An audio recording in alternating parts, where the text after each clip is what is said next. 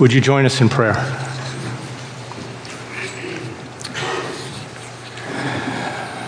Heavenly Father, creator of all things, master of all time and all space, all-knowing and ever-loving God, you are the God of justice and the God of wisdom. You are the God of mercy and the God of redemption. You are the King of the universe, the Lord of all creation. We bow before you. We praise your holy name. You are worthy of our praise. We praise you and we glorify you today in this place. You are worthy of our praise. Father, we know that your thoughts are not our thoughts. Your ways are not our ways. You tell us in your holy scriptures that as the heavens are higher than the earth, so are your ways and your thoughts higher than our ways and our thoughts. We are easily discouraged and distracted when troubling news and troubling times reach our ears. Heavenly Father, we humble ourselves before you. We desire to follow you more closely. We desire to be your people, a people whose hearts and minds are knit closely to yours, a people who think and act as you think and act. Forgive us, Father, for our ways and our thoughts that widen the gap between us. Lord, we are weak, but your Spirit helps our weakness. Sometimes we do not even know how to pray, but your Spirit intercedes for us. Your Spirit intercedes for us with groanings deeper than words. Holy Spirit, thank you for being a faithful intercessor. Thank you for interceding for us according to the will of our Heavenly Father. Eternal God, thank you for justifying us through the deep love of Jesus, through his sacrificial death and through his resurrection to life and to a seat at your right hand. In him we are victorious, and nothing can separate us from the love of Jesus. Precious Jesus, thank you for loving us so much that you gave yourself for us. Thank you for also interceding for us. Thank you that you have made us conquerors with you. We know that nothing, no tribulation, no trouble, no persecution, no hunger, no discomfort, no threat of harm, nothing can separate us from your love. By your grace, we ask that we would grow in faith, trusting your active, living promise, secure in the knowledge that nothing, neither death, nor life, nor angels, nor governments, nor today, nor tomorrow, nor things high, nor things low, nor anything created, nothing can separate us from the love of our Heavenly Father that is in you, Jesus. Lord, as you have provided intercessors for us, so you call us to be active participators, active collaborators with you in our faith journey. You call us to rejoice always, to make our gentle spirits known, to not be anxious about anything, to pray and plead with hearts full of thanksgiving, bringing our requests to you in everything. And we know that the peace that you provide will guard our hearts and our minds in Christ Jesus. Speak to us through your word today and bring us to a new understanding of what it means for us to follow you, to collaborate with you, our tender shepherd and king. We love you, Lord. We pray in the mighty name of Jesus, our King, our Savior, and our intercessor. The kingdom and the power and the glory are yours. Amen and amen. Listen now to the reading of God's word. We start with Barb reading the opening scene of Jesus' trial outside of Pilate's headquarters. Then they led Jesus from the house of Caiaphas to the governor's headquarters. It was early morning. They themselves did not enter the governor's headquarters so that they would not be defiled, but could eat the Passover. So Pilate went outside to them and said, "What accusation do you bring against this man?"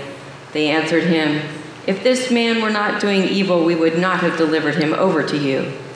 Pilate said to them, "Take him yourselves and judge him by your own law."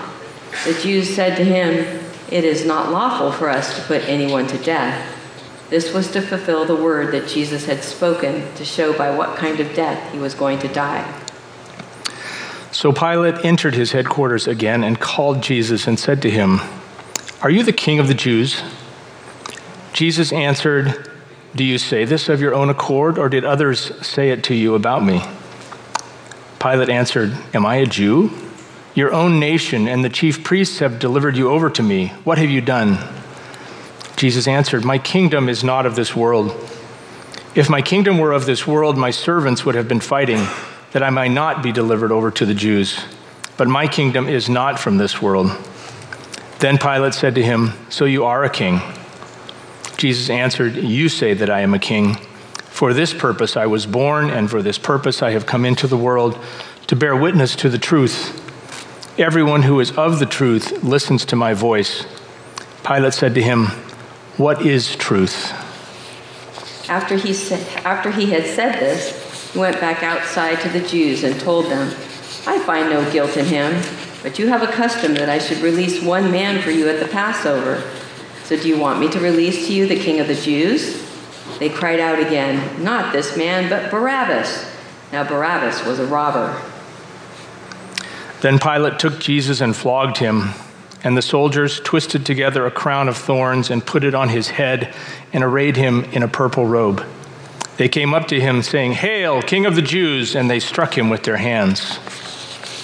Pilate went out again and said to them, "See, I am bringing him out to you that you may know that I find no guilt in him." So Jesus came out wearing the crown of thorns and the purple robe. Pilate said to them, "Behold the man." When the chief priests and the officers saw him, they cried out, "Crucify him! Crucify him!" Pilate said to them, "Take him yourselves and crucify him, for I find no guilt in him."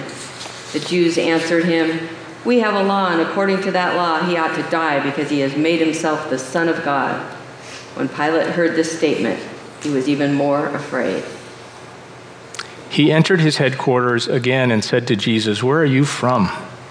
But Jesus gave him no answer. So Pilate said to him, "You will not speak to me? Do you not know that I have authority to release you and authority to crucify you?"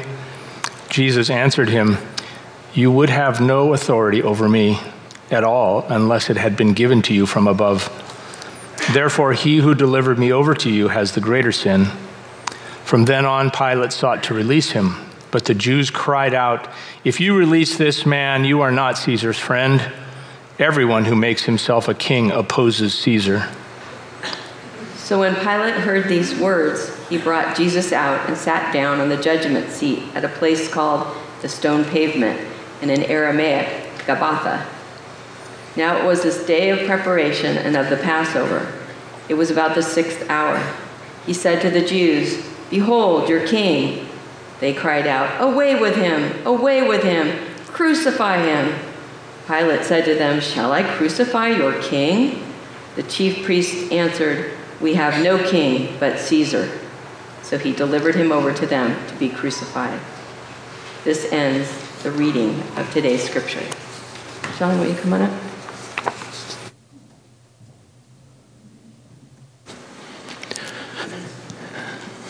Well, thank you, Dave and Barb. Good morning.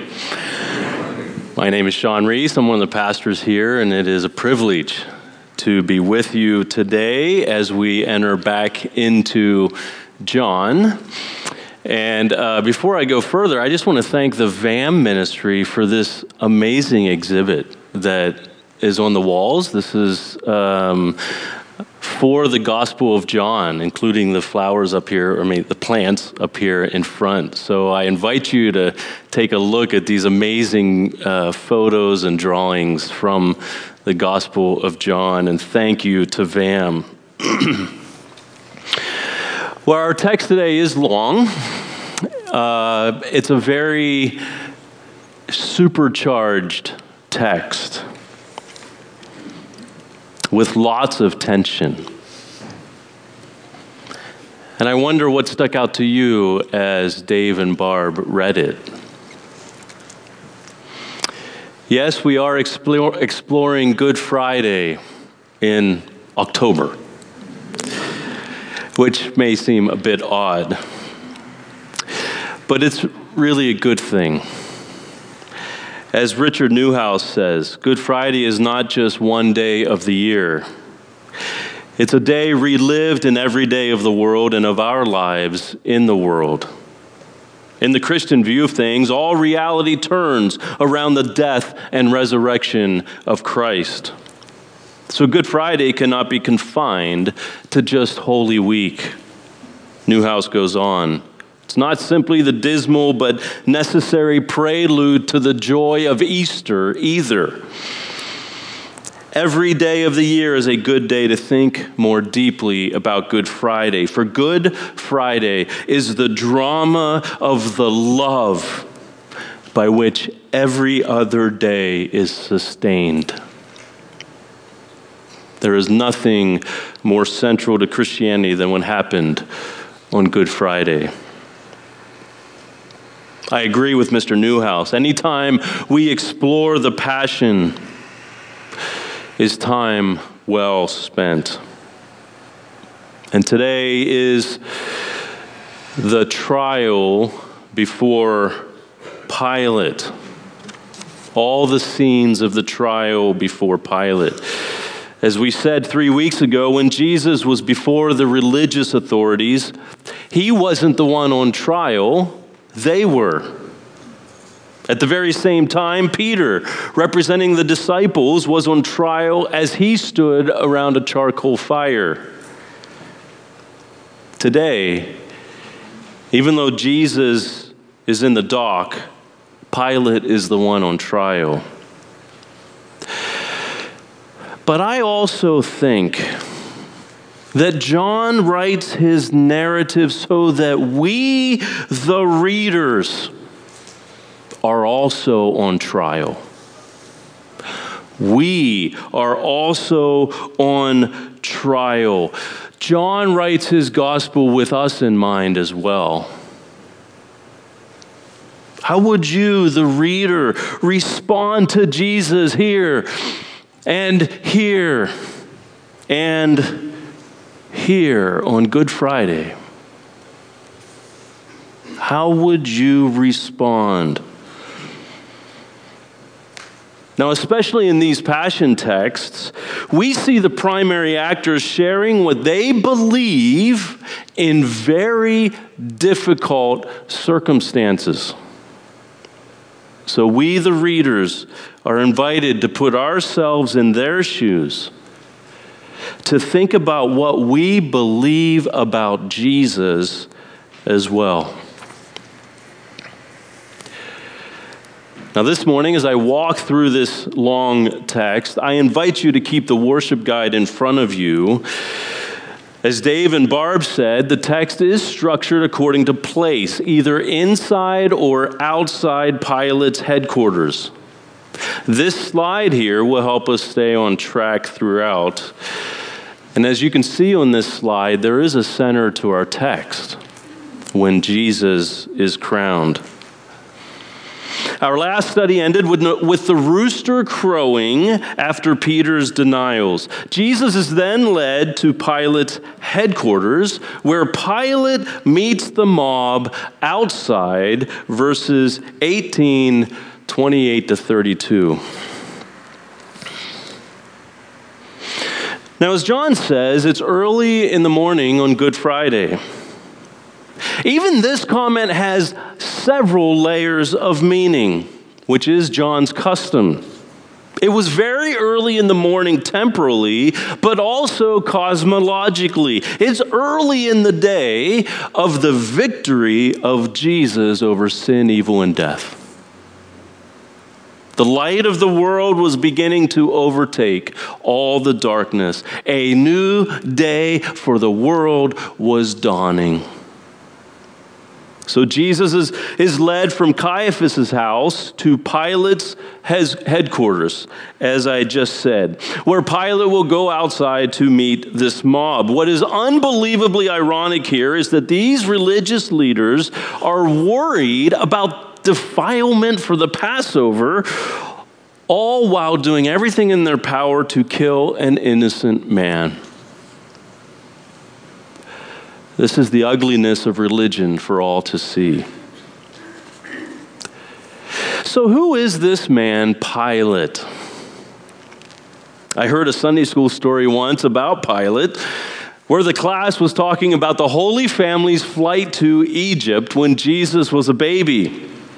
And this young boy had drawn a picture of the family fleeing. And he drew a large airplane flying to Egypt. And when the teacher pointed to each person in the airplane, the boy said, "Oh yeah, that's Joseph, and that's Mary, and that's baby Jesus." And the teacher said, "Well, who's that sitting up front?" "Oh, that's Pontius the Pilate." We don't know a lot about this man, but we know he wasn't a pilot. So what do we know? Well, to begin with, archaeologists found a stone in 1961 now called the Pilate Stone. It mentions Pontius Pilate as a prefect over the Roman province of Judea between AD 26 and AD 36. A prefect was essentially the commander of auxiliary troops, which were really known to be peacekeepers. That's about it. So Pilate, in the big scheme of things, is not a big cheese. He's more of a little cheese, which is why he's in Palestine. Palestine is not a coveted place to work. And for various reasons, Pilate was no friend of the Jews. In fact, he treats everything Jewish with contempt. And almost immediately, in AD 26, he makes some decisions which infuriate the Jews. The Jews, in turn, begin complaining to the Caesar, to Tiberius. Tiberius happens to be favorable toward Judaism. So Tiberius, the Caesar, gets upset with Pilate.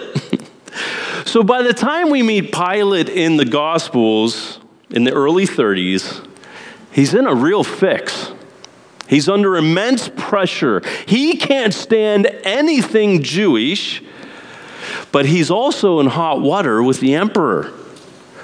So he has to find a way to keep peace with the Jews in order to keep his job, probably to keep his life. Because emperors were known to take out those they didn't like. The bottom line is, Pilate can't afford to get this decision about Jesus wrong. So he is in a tense and complicated situation.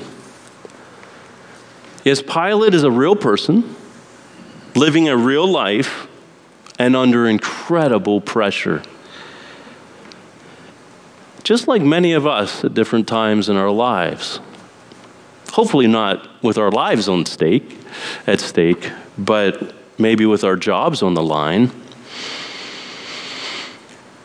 Now, in our text today, as you heard, Pilate asks 8 questions.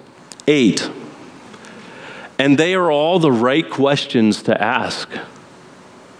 For many of them, I wish we could hear the tone behind them so we could understand more about what's happening internally to this man. And in this text, Pilate makes several great declarations which contain gospel truth. Like Caiaphas in our last text, God uses Pilate, an unbeliever, to declare the gospel. We now move inside Pilate's headquarters for a private conversation between Jesus and Pilate, verses 33 to 38. In these verses, Pilate asks a total of 5 questions. They're all centered around kingdom and truth.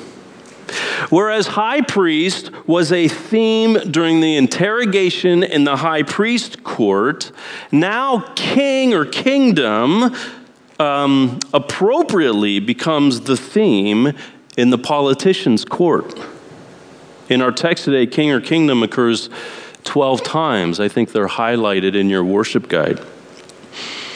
Pilate simply must find out the facts of the case. So he begins the inquiry by asking Jesus if he's the king of the Jews. It's a politically loaded question because Rome has not authorized any king since the coming of the governors. Jesus, in turn, responds with a question, verse 34, essentially asking, Pilate, how do you even know to ask that question? And I think Jesus here is encouraging Pilate to make up his own mind, to not be influenced by the religious leaders. To which Pilate asks what sounds like a legitimate question. So what have you done, Jesus? What have you done? Jesus famously responds by disassociating himself from the world. Verse 36. His kingdom is in the world, but not of it. Meaning his kingdom is an entirely different kind of kingdom than the kingdoms of the world. Earlier, when Jesus and his disciples were on their way to Jerusalem, Jesus had spoken in more detail of the difference between the two kinds of kingdoms. After Jesus had foretold his death a third time, James and John go to Jesus asking Jesus if they could be great ones in his kingdom, if they could sit on thrones like he sits on a throne in his kingdom. Of course, the other 10 get upset at James and John for their arrogance. And Jesus responds with these famous words, "You know that the rulers of this world want to rule over others. The great ones want to exercise authority over others. Not so with you," Jesus says, "not so with you. Whoever would be great among you must be your servant. For even I did not come to be served, but to serve and give my life away." See, the kingdoms of this world organize themselves without God. Therefore, the impulse of those kingdoms is to stand over others, typically with weapons. The impulse of the kingdoms of this world is to climb over others. The impulse of the kingdoms of this world is to rule over others. Not so with you, Jesus says. If you follow me, he says, you stand under. Not over, you stand under. The impulse of people in his kingdom is to stand under others by being a servant. The kingdom of God is a radically different kind of kingdom, under one another, in submission to one another. And the model is, of course, Jesus, who came not to be served, but to serve and to give his life away. This is why Jesus serves the hungry. This is why Jesus washes his disciples' feet. This is why he will suffer and die. In his kingdom, there's no need for weapons. There's no need for fighting. It's an entirely different kind of kingdom. In this world, but not of it. It's a kingdom of underness, not overness. But Pilate still needs to press further. He has to make sure that Jesus is no threat to Rome. So in verse 37, he says, "So you're a king?" Jesus replies, "Well, you say so." It's an interesting response, isn't it? It's almost as if Jesus is saying, "Pilate, your idea of kingship is much too small. It's much too small a category for what I'm doing." Jesus then gives more details about his kingdom. Not only is it a kingdom of service, it's a kingdom of truth. Serving one another is to live in and by the truth. And of course, we've met the theme of truth throughout the gospel. Jesus comes, in chapter 1, Jesus comes bringing grace and truth. In chapter 8, Jesus says that when we abide in him as a genuine disciple, we will know the truth, and the truth will set us free. And of course, in chapter 14, Jesus says, I am the way, the truth, and the life. Jesus himself, the great I am, embodies ultimate truth. So his words here to Pilate are an invitation to Pilate to receive him as truth. At the very least, Pilate now knows that if he condemns Jesus, he's condemning truth. Which side will he be on? Truth or falsehood? He then asks the famous question, verse 38, what is truth? How are we supposed to read that question? Is it a cynical question? Or is it a seeking question? I think most people read it cynically. But isn't it the right question to ask? So what is truth? Would that more politicians ask that question? Right? Besides, guess what happens next? Verse 38. Pilate goes back outside and speaks truth. His first declaration, full of gospel, he finds no guilt in Jesus. According to Pilate, Jesus is innocent.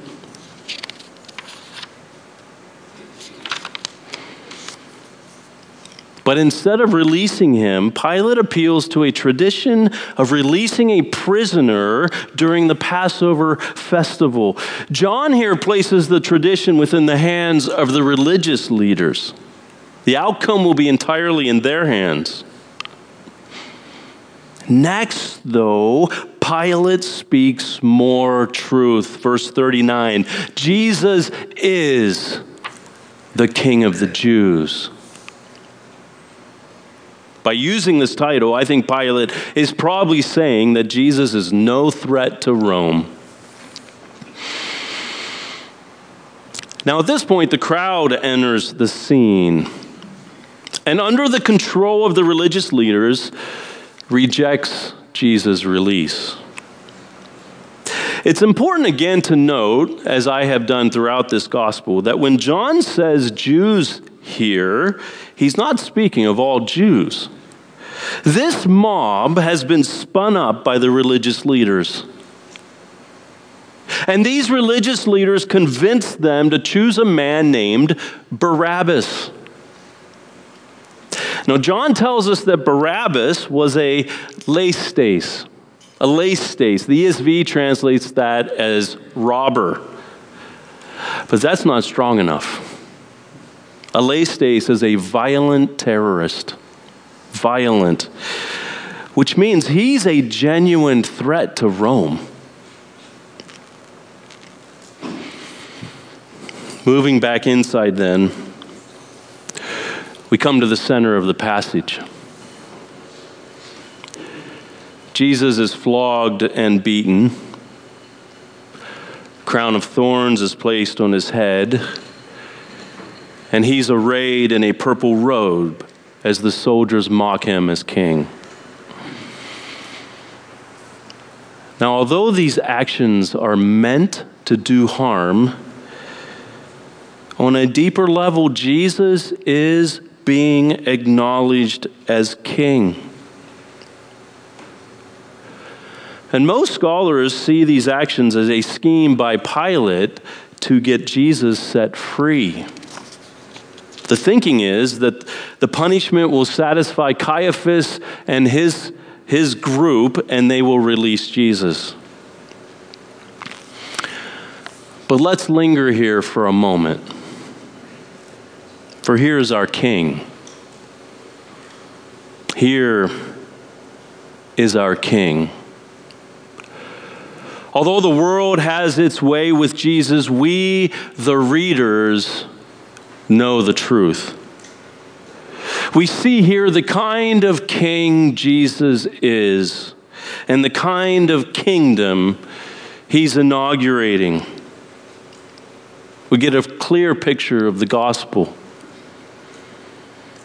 We get a clear picture of the immensity of God's love for us and for the world. Here's our King. Here's the silent, suffering servant of Isaiah 53. The punishment that brought us peace was upon him, and by his wounds we are healed. He was oppressed and he was afflicted, yet he opened not his mouth. Like a lamb that is led to the slaughter, and like a sheep that before its shearers is silent, so he opened not his mouth. Here is the true King. A King who brings peace without a sword. A King who brings an eternal kingdom without a physical fight. And a King who, because of his obedience, receives the name above every name, and before whom every knee will bow and every tongue will confess that he is the true King. Amen.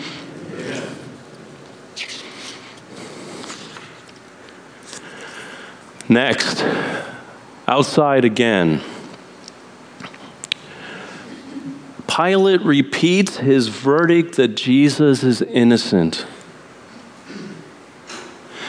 He then makes another great declaration full of gospel. Verse 5, behold the man. Behold is always a key word in the Gospels. It means to look and be surprised. Look and see the man. Peter had said, I don't know the man. The high priest said this man was an evildoer. The crowd say, not this man, but Barabbas. Pilate says, behold the man.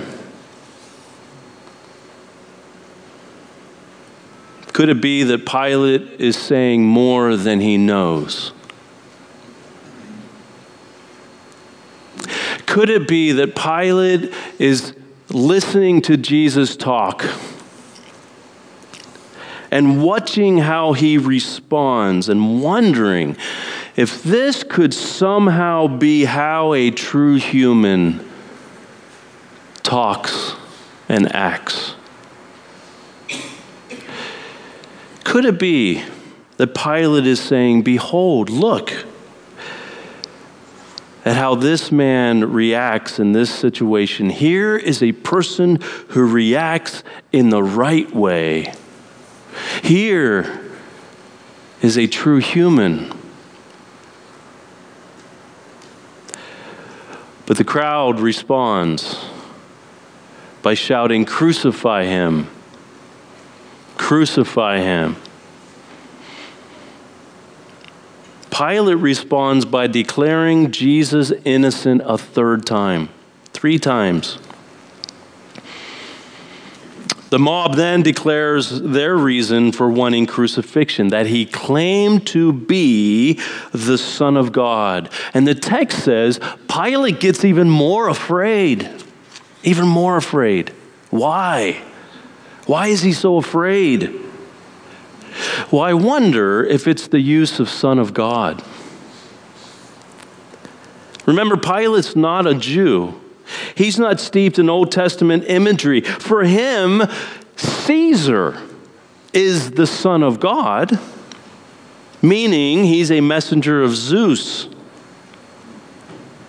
Could it be that Pilate, with the mention of Son of God, this entire situation has all of a sudden taken on greater implications?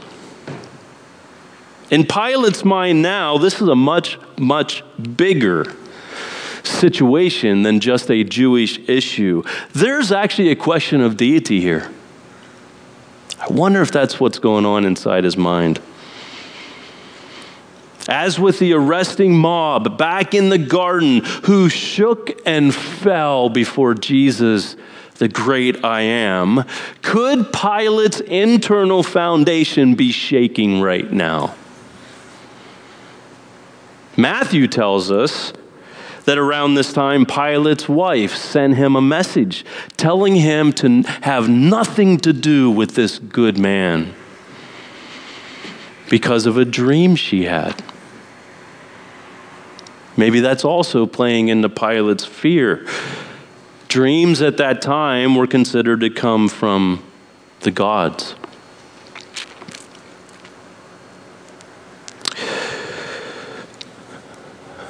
Well, next, beginning in verse 9, Jesus and Pilate move back inside, where Pilate will ask three more questions. Where are you from? You will not speak to me? And do you not know that I have authority to release you and authority to crucify you? All three valid questions. To the last one, Jesus responds, you would have no authority over me at all, unless it had been given to you from above. And again, we are reminded that Pilate is not in control here. Pilate is not in control of these events. Jesus is. In the end, verse 12, Pilate sought to release Jesus. Literally was seeking to release Jesus, implying that Pilate had made several attempts to release him. But he backs off because of fear. This religious leader incited mob keeps pushing his buttons, and he gives in. They knew how to get their way with the Romans.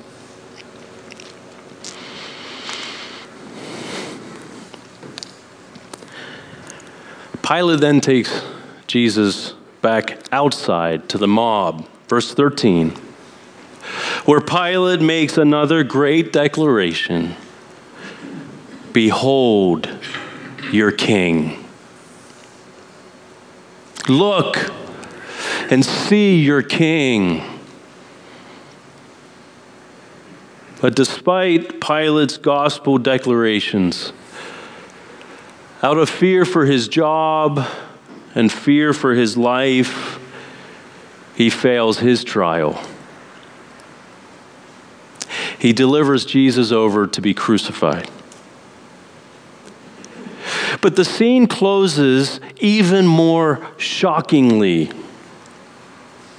So far, up to this point, we've seen the disciples, represented by Peter, fail. We've seen the political leaders, represented by Pilate, fail.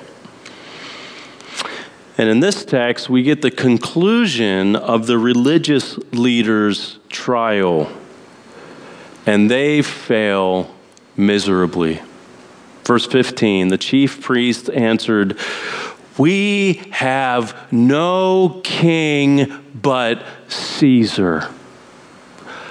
Oh my goodness. Don't you just gasp when you read that? This is a horribly tragic moment. They've sold their souls. What about Yahweh? Isn't Yahweh your king? It's all over for them.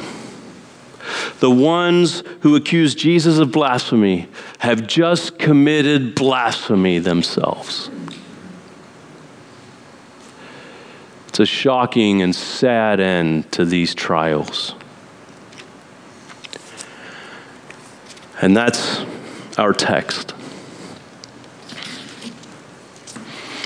So what can we learn from this text today? Well, as I've sat back and studied this text, it seems to me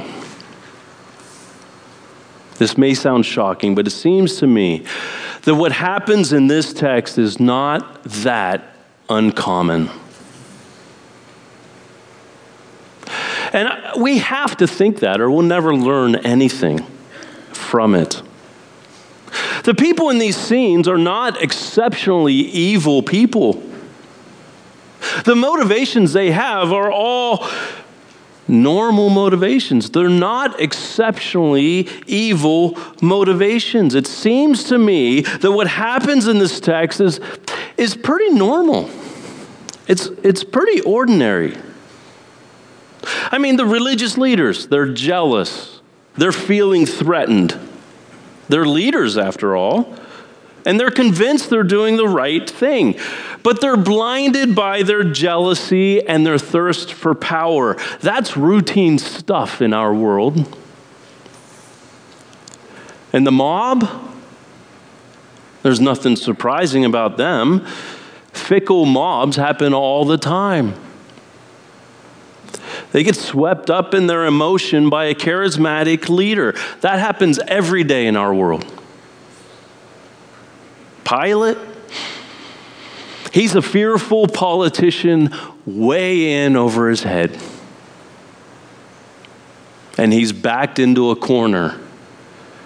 He's trying desperately to maintain his job and his grip on power. That happens every day, especially in politics. So it seems to me, as Jesus stands before all these people, there's nothing exceptional about any of it. It's all normal stuff. Stuff that we all get up to on a daily basis. Fear of losing power. Fear of losing control. Blinding jealousy. Bitterness. Suspicion toward others, being swept up into movements, so on and so forth. This is ordinary life in our world. And of course it is. Because as one writer says, the line between good and evil runs right through every human heart. Sin and evil has invaded, permeated, and infected every single cell of our bodies. Jesus had told us that in his teaching. He described our plight throughout his ministry. He told us we are in the grip of something we cannot free ourselves. And that thing is sin. We're all in bondage to sin. So what do we do as a result of this text? Well, we turn to the Lamb of God who takes away the sin of the world. In verse 19-14 of today's text, John gives us a seemingly insignificant, unimportant detail.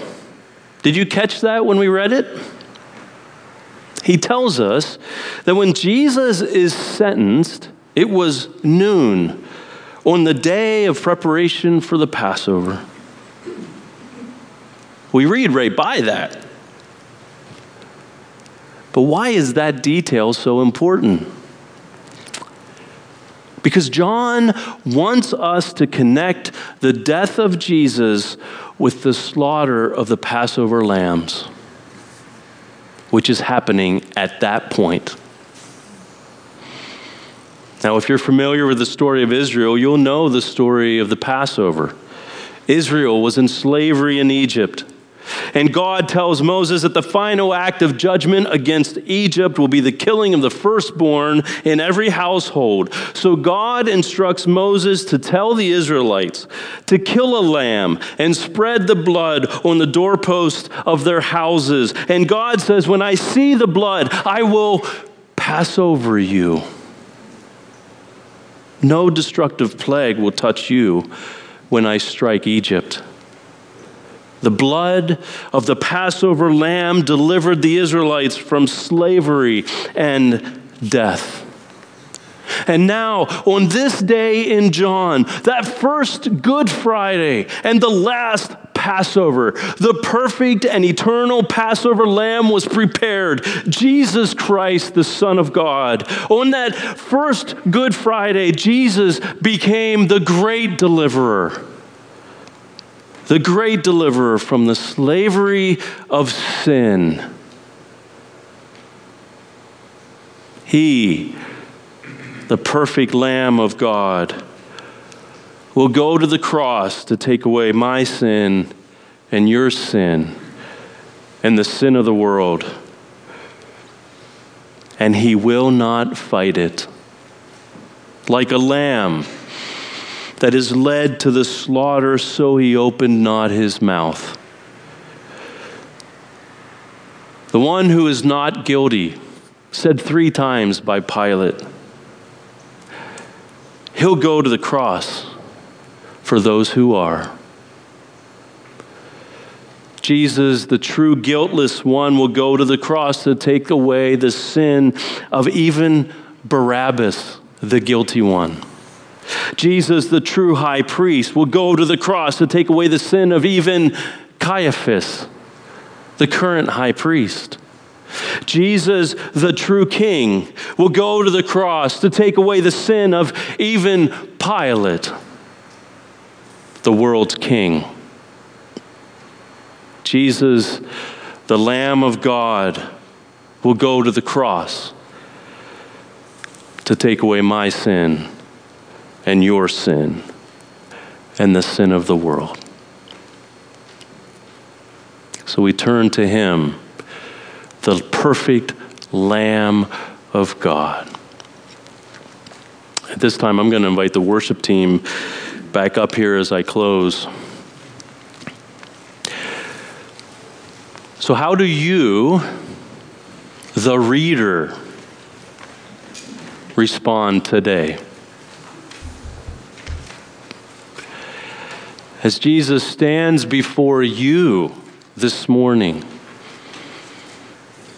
he's here, you know. He's standing before us today. As he stood before Pilate and the religious leaders, what do you want to say to him? As Pilate asked all sorts of questions, what questions do you have for him? As Pilate made many powerful declarations, what declaration do you want to say about him? Can you say with Pilate, I find no guilt in this man? Or behold, the true human. Or behold, your king. Behold, my king. So I invite you, as the team plays, to respond quietly to Jesus as he stands before you this morning. Now receive this benediction. How marvelous, how wonderful. Jesus is the true King, great and glorious King. Through his death and resurrection, may his glory shine on you. And may his glory shine through you as you leave here, so that all may know the true King of Kings. Now to the true King, eternal, immortal, invisible, the only God, be honor and glory forever and ever. Amen.